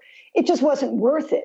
But I learned so much from doing that. And it was such a joy to do it and to figure it out. And at the end of it, you knew how to make cheesecakes for 800 people and brownies. And, I became a baker and I was so proud of my accomplishments. So it worked out in that way, even though it probably was not the biggest financial success in the world. So I think you get something out of everything. Mm-hmm. It's just how you let yourself frame it. Yeah, I like that a lot, especially because it doesn't ignore the reality of the fact that sometimes a choice or, a business or whatever doesn't meet the goals or the criteria that it needs to meet in order to keep going, but it doesn't mean that it wasn't worth doing. Exactly. And I don't mean that in terms of a put on the rosy glasses to rewrite failure. I think failure is fine. I think, if the original goal was for those bakeries to be profitable enough to keep doing that, and that didn't happen, then that was a failure to meet the goal, but it doesn't mean you're a failure as a person. And it doesn't mean that you don't take something from it. But I think that this is a lot of what helps to let change be possible, is to be able to look at a situation and say, okay, these are the things that are working. This is what I've gotten from this. These are the things that maybe aren't. Okay, so maybe I'm going to let this go. I'm going to take what I've learned and I'm going to move on to the next thing. That it's, like you said, this continuous forward process. Exactly. And it also, back to the point of when is it time to quit? Sometimes in order to make something successful, sometimes in order to make something financially successful, you have to do certain things. You have to maybe go on Facebook. You have to do some live webinars. You have to do some Facebook Lives. You have to do whatever one does these days. And I've personally, when I balance out doing those things and adding to the noise of that versus trying to put my own mark on things in my own individual way, you have to decide how important it is to succeed in maybe a financial way, or succeed in the way that other people would look at it and say, oh, look at you, you have a 7-figure business, or whatever the thing is. And are you willing to do that? Mm-hmm. What are you willing to do? And if you're not willing to do it, why aren't you willing to do it? Is it fear? Is it discomfort? Or is it something real that's just not something, it's not worth it to you? And how can you do it in a different way? And will it be successful if you do it in a different way? So it's a series of questions that you need to ask yourself. And it's always very, very difficult to decide, especially when you've put a lot of energy into something, when you're more than halfway across a bridge, whether or not it's worth it to just say, this was a great idea, but it's just not working. Mm-hmm. Yeah. I mean, and I think so much of what you're speaking to is how necessary it is to be honest with yourself first and foremost. Yes. Because that question, what is it going to take to reach X goal? And are you willing to do it? Sometimes that can be a really humbling question because and that was for me in terms of getting off the PCT, like the answer was no. I knew what it would take, right? Hiking whatever 25 miles a day for 50 more days. And I wasn't sleeping and, all the things I've talked about in other situations before, but no, I wasn't willing to do it. Okay. You know what I mean? And then that has to be okay sometimes. And it gives you such amazing, maybe you don't see it now and maybe you didn't see it then, but the self-knowledge that you earned and got from making that decision for yourself will inspire you later on down the road, will remind you later on down the road when you're making another decision about something that maybe is totally unrelated. But the fact that you had the courage to say to yourself, I can't do what it takes. This is not going to work. I'm not going to be healthy. This is just not good for my body. This is not good for my soul. That moment will carry to something else in the future. Mm-hmm. And that's how we evolve as people. Yeah. So I know that we've talked a lot about your career and what that journey's looked like. But on a more personal note, I know that part of your story, like so many people's stories, includes a lot of pain and loss. Mm-hmm. And so in whatever way that you feel comfortable with, can you share how those experiences and events have impacted and changed you, or maybe even how they relate to some of the things we've been talking about? Well, I've actually had some pretty intense things happen. My first pregnancy, I was noticing I was 7 months pregnant and I was healthy. I was great. I felt great. But I had never gotten an ultrasound. The doctor never really measured my stomach. And I was noticing we started to take birth classes. And I noticed that I was so much bigger than everybody else in the room. And grocery clerks were starting to say to me, oh my God, are you delivering tomorrow? And I still had a good 2.5 months to go. And so finally I said to my doctor, hey, what's the story? And he did an ultrasound, and then the ultrasound machines were really small and not very effective, and realized that we were having twins. So, whoa, we're having twins. That's sort of intense, but you move from it being intense and being in shock to it being a moment of joy. But he had this little buzz in his head that said, why don't you go over to the hospital tomorrow and go on the big machine, and I just want to check some stuff out. So it turns out that the babies were conjoined. We didn't know to the degree that they were conjoined. We had to go up to Stanford. We had to deliver early. It was intense. There was a whole series, as you can imagine, of events. The doctors at Stanford were wonderful, but it was very intense. And we were very lucky that a ex-husband of a good friend of ours was a doctor at Stanford. So we had a normal doctor amidst all the surgeons and the millions of people. The babies were born. They were beautiful. They were joined by just their liver. So they wanted to do surgery to separate them. One died. The names were Zachary and Max. And Max died on the operating table. Zachary lived for 10 months and only made it out of the hospital for a month and had 1 million health problems. So it was quite the ordeal. We were young. It was very intense. It was heartbreaking. And I felt this you just looked at their faces and they were just such old souls. And I just felt honored to have been their mom. And it actually made me so much of a better mom for my 2 boys, but who I eventually had. But it made me realize, life's just totally not in our hands. And clearly these souls were here. They had 5 minutes left of a lifetime to lead before they moved on. And it absolutely changed me as a human being, the whole experience. So as sad as it was also an honor and a joy to have been their mom for a very short period of time. Mm. So that happened. And then I went on to have 2 more boys. I have 2 wonderful sons, Lexi and Willie, and they're just wonderful human beings. And I love being their mom. And, Zachary and Max are very much part of our family. We talk about them. I mean, they are very much in our lives in terms of their spirits. And that's wonderful. And then in 1988, my brother was on the Pan Am 103 that exploded over Lockerbie, Scotland. And that was horrible. And so, I lost him. He was my best friend. And that was very, very sad.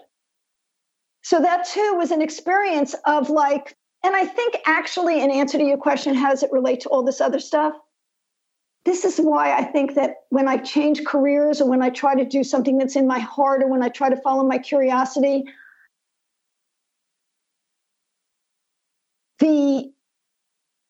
what's the word I'm searching for here? It's like that movie. What's the movie with Tom Hanks when he's on the abandoned on the beach with the volleyball? Castaway. And at the end of the movie, after he'd been through God only knows what, the airplane crash, losing his wife, being with the ball, losing the ball, he's on a road and he's trying to figure out whether to go see this woman who he had met momentarily or trying to turn left, right, go straight. And he realizes it just doesn't matter because he has experienced the worst of what he could experience and he survived. So whatever comes next is like icing on the cake. Mm-hmm. And I think that's what happens when you go through like really intense experiences. Now, yes, I'm as neurotic and crazy as the next guy and I worry about stuff. So it's not like I am this like zenned out human being, quite far from it. But I also carry in me this very real sense that, of a higher purpose in life. Mm-hmm. Does that make sense? Yeah, it definitely makes sense. And it also speaks, we were talking a little bit about resilience before that, like you said, you go through these things and then you keep going. And like, there is something in that you carry with you. Yes. Mm-hmm. Yes. Yeah. I actually think that that's a really lovely place to start to wrap up. Unless before we kind of move into our last few questions, is there anything that hasn't come up yet that you really wanted to mention or talk about? I think nothing. I mean, I feel like I've lived 1,000 years. You just relived all your whole life. I'm really 1,000 years old. I've had like so many experiences, so many careers, so many intense things that have happened. But no, I think we've covered everything. Okay. Well, then, as you know, we end these episodes with some community questions. The folks in the Patreon community put forward questions that they'd love to hear all 8 guests of each season answer. So this season, there's 9 questions if you are open to answering 9 random questions. Of course. Your questions are always great and always hard. So I'll buckle my seatbelt and here we go. Okay. Well, it's not a test, so don't worry. They're not supposed to be that hard. There's no right answer. The first question is about self-acceptance. Can you share one thing that you've had to work to accept about yourself?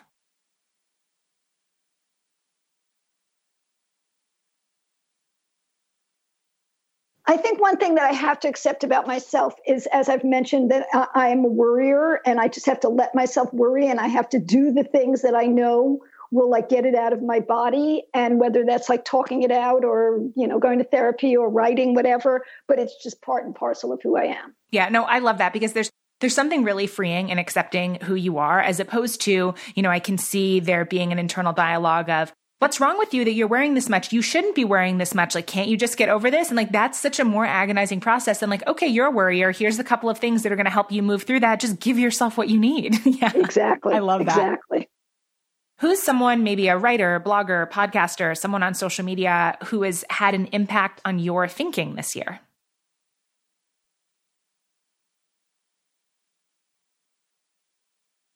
I love the work that Glennon Doyle, Cheryl Strayed, that they're all doing to, I forget the name of their organization, but whenever something happens in the world, they go out into the trenches, they raise money, they go into their community, they use their notoriety and all of their followers to really create community and help, whether there's an earthquake or some shooting or all the horrible things that happen in our world. They give a place for us to go to donate money and to be in community so we don't feel so alone. Mm-hmm. Yeah, I love that work as well. I'll definitely put a link to that in the show notes. What's one place that you would love to visit in the next year? I would love to go to Morocco, and I would love to ride a camel. So funny that you say that about Morocco. I don't know that I've ever thought about Morocco much in my life. And like 2 weeks ago, I started thinking, man, that would be a really cool place to go. It's so funny that you say that. It's so, when I look at photos of it, I also would really like to go. There's something about the foreignness of it, and also India, the foreignness of it. But the Morocco is just so aesthetically beautiful, and the colors and the doorways, and I don't know, it just seems like it would be a wonderful trip. Yeah, well, you should go. That sounds great. What's a favorite self-care activity lately? What are you doing to take care of yourself?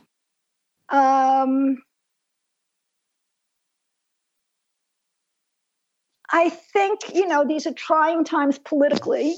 So I think I'm watching a lot less news. When I do watch it, I have it on mute half the time. So I have it on because I'm so trained to watch the news at night, but I don't even listen to the sound. Reading a lot, I try to combine my intake of the news to certain periodicals or certain things. So I think it's important to know what's going on, but I don't flood my body with it because it just makes me too anxious.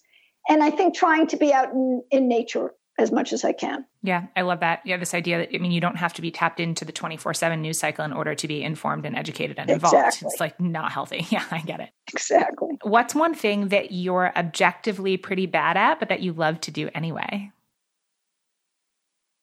Ooh, good question. What am I objectively bad at? Well, I'm objectively bad at a lot of things, but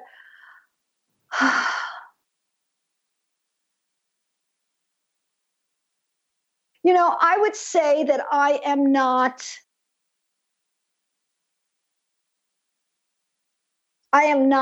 creative by nature in terms of I don't know how to draw very well. And I don't know how to, if I was throwing a pot, mine would be really crooked. It's just not something that I feel, mine is definitely the second grade version of what everybody else is doing.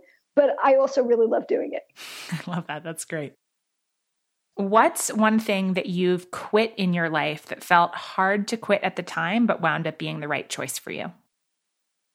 Probably when I left my nonprofit, because it had been my baby. I mean, I thought it, I grew it, I developed it, I raised all the money for it. I woke up every morning. I didn't know what I was ever doing, but I just kept taking the next steps, and it became this wonderful, beautiful, organic thing. And I was so proud of it. And I knew not only was it time to leave, but I had to turn it over to somebody else, and actually to somebody whose views were very inconsistent with mine. So it was sort of like having kids, and all of a sudden your ex-husband marries somebody who's their stepmom, who has such a different philosophy about raising the kids than you do, and you have to just let them be with her.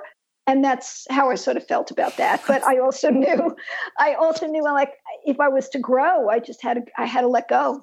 Yeah. Oh my God. That's such, it's a funny analogy and also a really powerful lesson. Sometimes you just have to let go. Yeah. Yeah. The next question is about books. Which 2 or 3 books, any type of book, any genre, would you say have either had the biggest impact on you or that you find yourself recommending or rereading most often? Okay. I love the book When Breath Becomes Air. Mm-hmm. Do you know that book? Yep. Yeah. I think about that book all the time. Just his courage and his bravery and his desire to write that book and leave a legacy for his daughter and for all of us, and what the dying process is like. I just love that book. I loved Liz Gilbert's book. What's her book about the woman? The Signature of All Things. Signature of All Things. I love that book. Me I too. Just love the character. I missed her when I finished the book. I went, oh, I loved having her in my life. I love David White's book, Crossing the Unknown Sea, about the philosophy of work and why we work. It's just, I read it every year. It's a beautiful, beautiful book. I will have to check that out because I read and loved both of the first 2 that you mentioned and have not read that one yet. So I will have to put that on my list. Yeah, that's a good one. So the last question, if you could leave our community, the listeners, with one call to action, what would it be? Maybe a question to ask themselves or a small action to take? I would say a small action to take would be to track your activities for 3 weeks. It's called you can Google it. It's called the Good Time Journal, and it's from Designing Your Life, but you don't need to Google it. Just track what you do and whether or not it brings you energy and engagement or whether or not it totally depletes you. And then just like look, make a little flow chart about like pick 4 things that have energized you over the 3 weeks and 4 things that have depleted you, and see if you can like make some tweaks to where they fit into your day and your week. For instance, if you're work in a place where you have to go to lots of meetings and the meetings really, really drain you, is there a way you can create space after the meetings or before the meetings to, take a walk outside or to have a conversation with a friend to try to retweak your week in such a way or your day in such a way so like you don't end the day in a deflated kind of way. Mm-hmm. Yeah, I love that. I mean, it goes back to what we were saying before about sometimes it doesn't have to be, the answer might not be quit your job. It might be what are the small tweaks that you can make. Yeah, I love that. That's so good. So what's the best place for people to find you and say hi online? Do you have a favorite way to connect with new folks? Or if people are interested in hearing more about, I know that you mentioned before your new course, relaunch, next sessions of that, where should people go? So probably my website, ellenfondler.com, and I'm sure you'll have it in your notes. And I have, announcements on that, and then sign up for my newsletter, because in my newsletter, you not only get to read my writing, but you also, I refer to all the blog posts. You can read all the interviews that I've done with people in the How Did You Do That interview series. And also I make announcements about my courses and when the next ones are. Also on my website, if you go to relaunch, it announces you can put your name on the list. If you're interested in the course, I do it online on Zoom and also in person in San Francisco. And I hope to travel next year and maybe do it in different places like LA or New York, or sort of just use it as a way to go hang in different cities for 4 to 6 weeks. So yes, go to my website, sign up for my newsletter, and sign up for to be on the list for the next relaunch course. I love that. And your newsletter is where we get good stories like the chickens and buttons stories. Chickens and buttons, exactly. So good. That's going to be one of those things that stays with me. Ellen, thank you so much. Thank you so much, Nicole. This has been such a joy, and I so appreciate you having me, and I'm so honored to be here. And that's our show for today. Thanks so much for listening and for being part of the Real Talk Radio family. Speaking of the Real Talk Radio family, I wanted to give a huge shout out to Adam Day, my producer and sound engineer. Adam created the music for this show, and he makes everything work and flow and sound way better than I ever could on my own. You can find him and his music and his sound editing work at adamday.net. And as I said way back at the top of the episode, this is a 100% listener-supported show.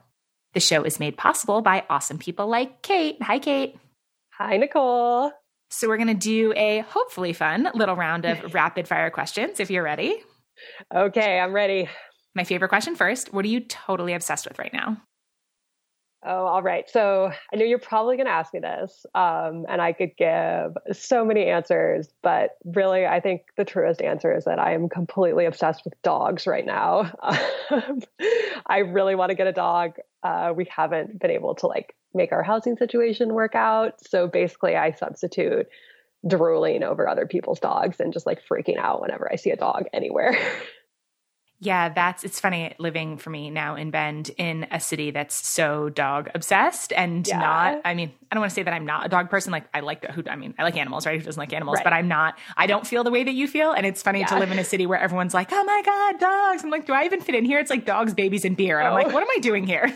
It's funny. See, I literally feel like the whatever hormonal energy I'm supposed to be putting toward wanting to have a human child is just being put toward wanting to have a dog. Yeah, that is a totally chill way to feel. Yeah. I love it. Are you following any Instagram dog accounts? Oh my gosh, I follow so many dog rescues on Instagram. My Instagram feed is half rescue puppies. I love it. That was me for a while with people fostering tiny baby kittens. Yeah. Yeah, no, totally same kind of thing. So good. When you were young, what did you want to be when you grew up? Oh my gosh, I had a lot of phases. I think most people do. There was a pretty extensive phase when I wanted to be a NASA engineer. Fancy. not how things worked out for me. Spoiler alert, not a NASA engineer. No, probably when I did really badly at like introductory physics, that was the end of that dream.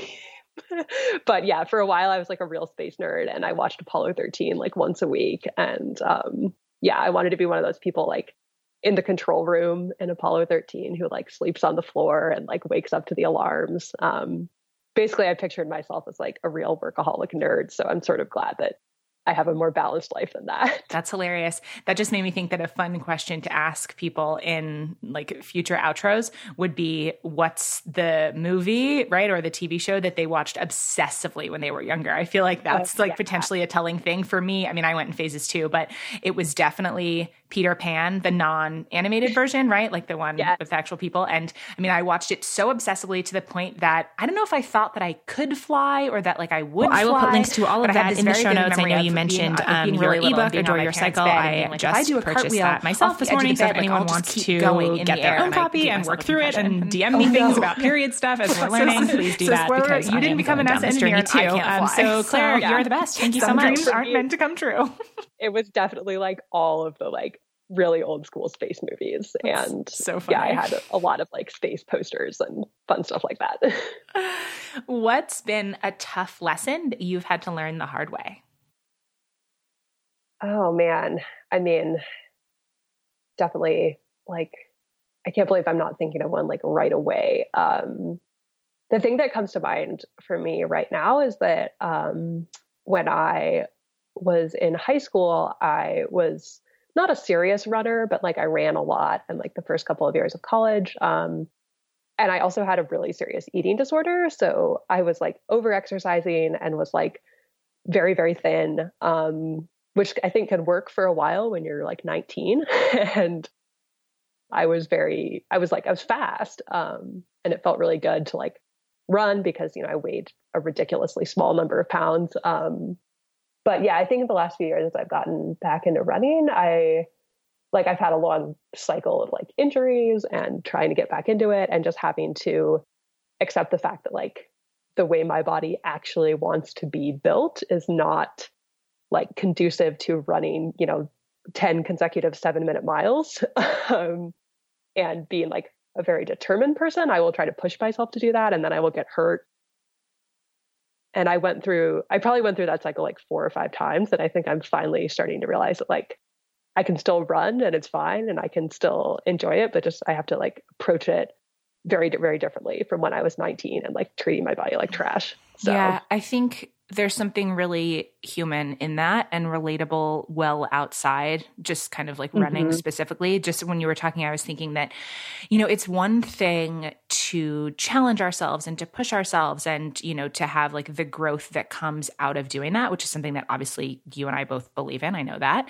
And yet limitations are real, right? This kind of idea of like anything is possible. Like, no, it's not. I'm not going to be an Olympian. Do you know what I mean? No. Like certain things are, so it's like kind of finding that balance between it's worth it to push yourself to get the best out of yourself as long as you're doing that within a realm that's like mentally, physically, emotionally, spiritually healthy for you, right? And that changes throughout different parts of your life. And like to what you're speaking to, it's okay if there's some like grief or reckoning or disappointment with that, right? Like we actually can't do everything and that's okay, but it's not always an easy thing to accept. Yeah. Yeah. And I think for me, part of it too is accepting that like, even if something's possible doesn't mean that it's sustainable or doesn't mean that it's good for you.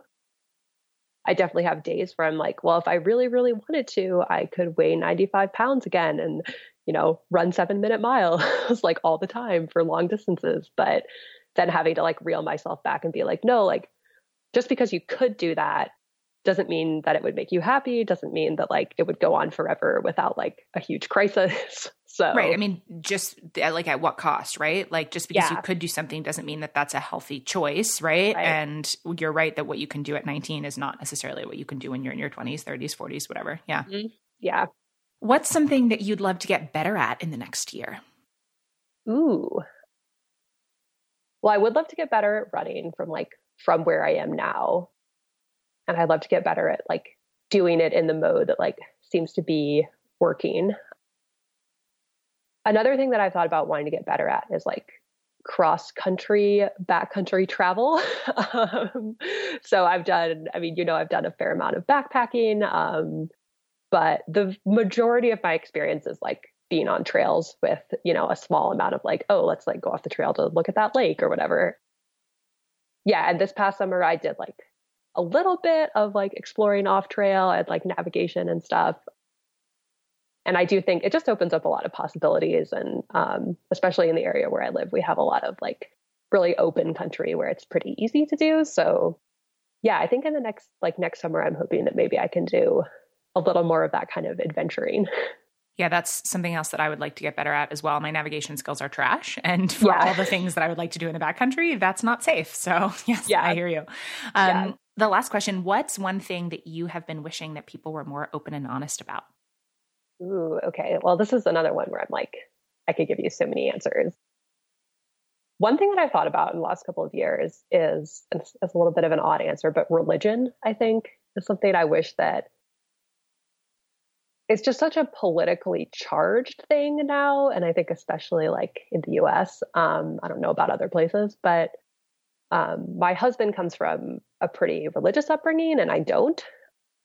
And I feel like he and I have been able to have like just some really good conversations about it where we learn a lot from each other. But I find that it's really, really rare. Like even just talking to his family about it is hard. Mm-hmm.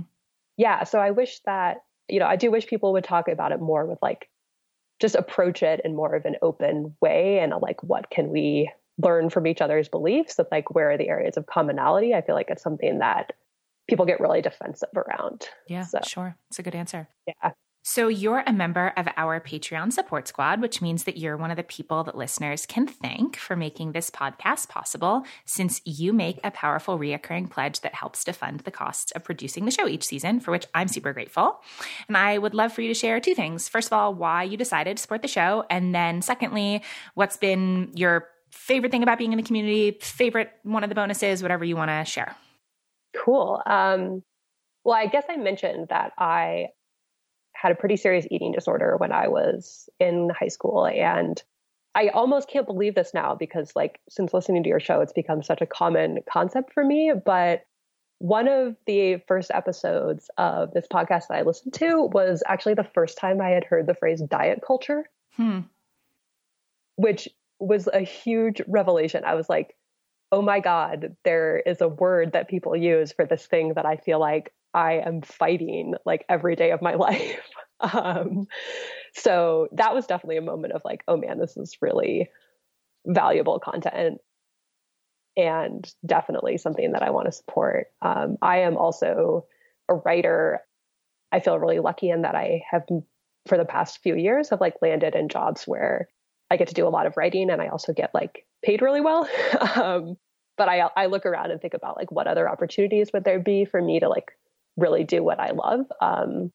And I just think that this kind of work and like producing good content and writing and thinking in like a really personal way is vastly undervalued.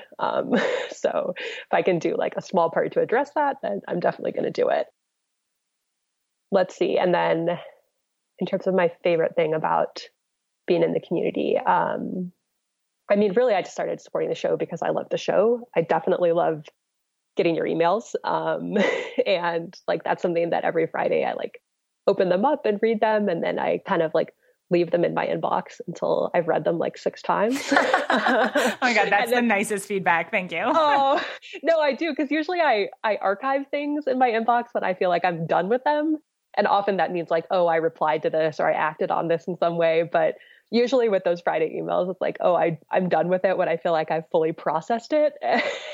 And usually that takes like at least 24 hours and I have to read it a few times.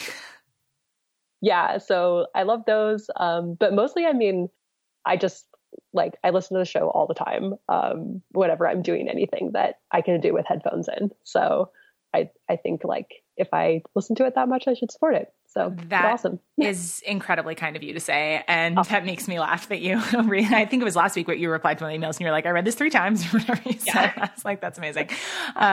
Also, it's it's been so nice for me to be able to take the online connections and friendships that have happened through the podcast and through the people in the community and offline, right? Like if we didn't know each other because of this podcast, then we wouldn't have met. When, spoiler alert for everyone listening, Kate was an incredible trail angel for me when I was on the PCT and did amazing things in Bishop. But like that wouldn't have happened if we didn't know each other through this. So it's, I don't know, it's just like very cool how online connections and people in the community has like been able to transfer offline. Well, I was honored to meet you and be like a small part of your trip. I'm honored that you refer to me as a trail angel. I think I frequently referred to myself as an Instagram stalker, but well, both can be true. Good. So that's fine. Oh my God, I love it. Can you share where you live and maybe a social media link if people want to say hi? Yeah. So I live in Bishop, California. My husband and I just moved here about 2 months ago. And if you are anywhere in the vicinity, it's like near Mammoth Lakes, California. People know where that is, but definitely say hi to me because we are new arrivals and love meeting people. I am on Instagram at kate.mcshane. I think that's right. Yeah. And Instagram is kind of the only social media I really use. So Instagram is my favorite thing too. Yes. Yeah, totally.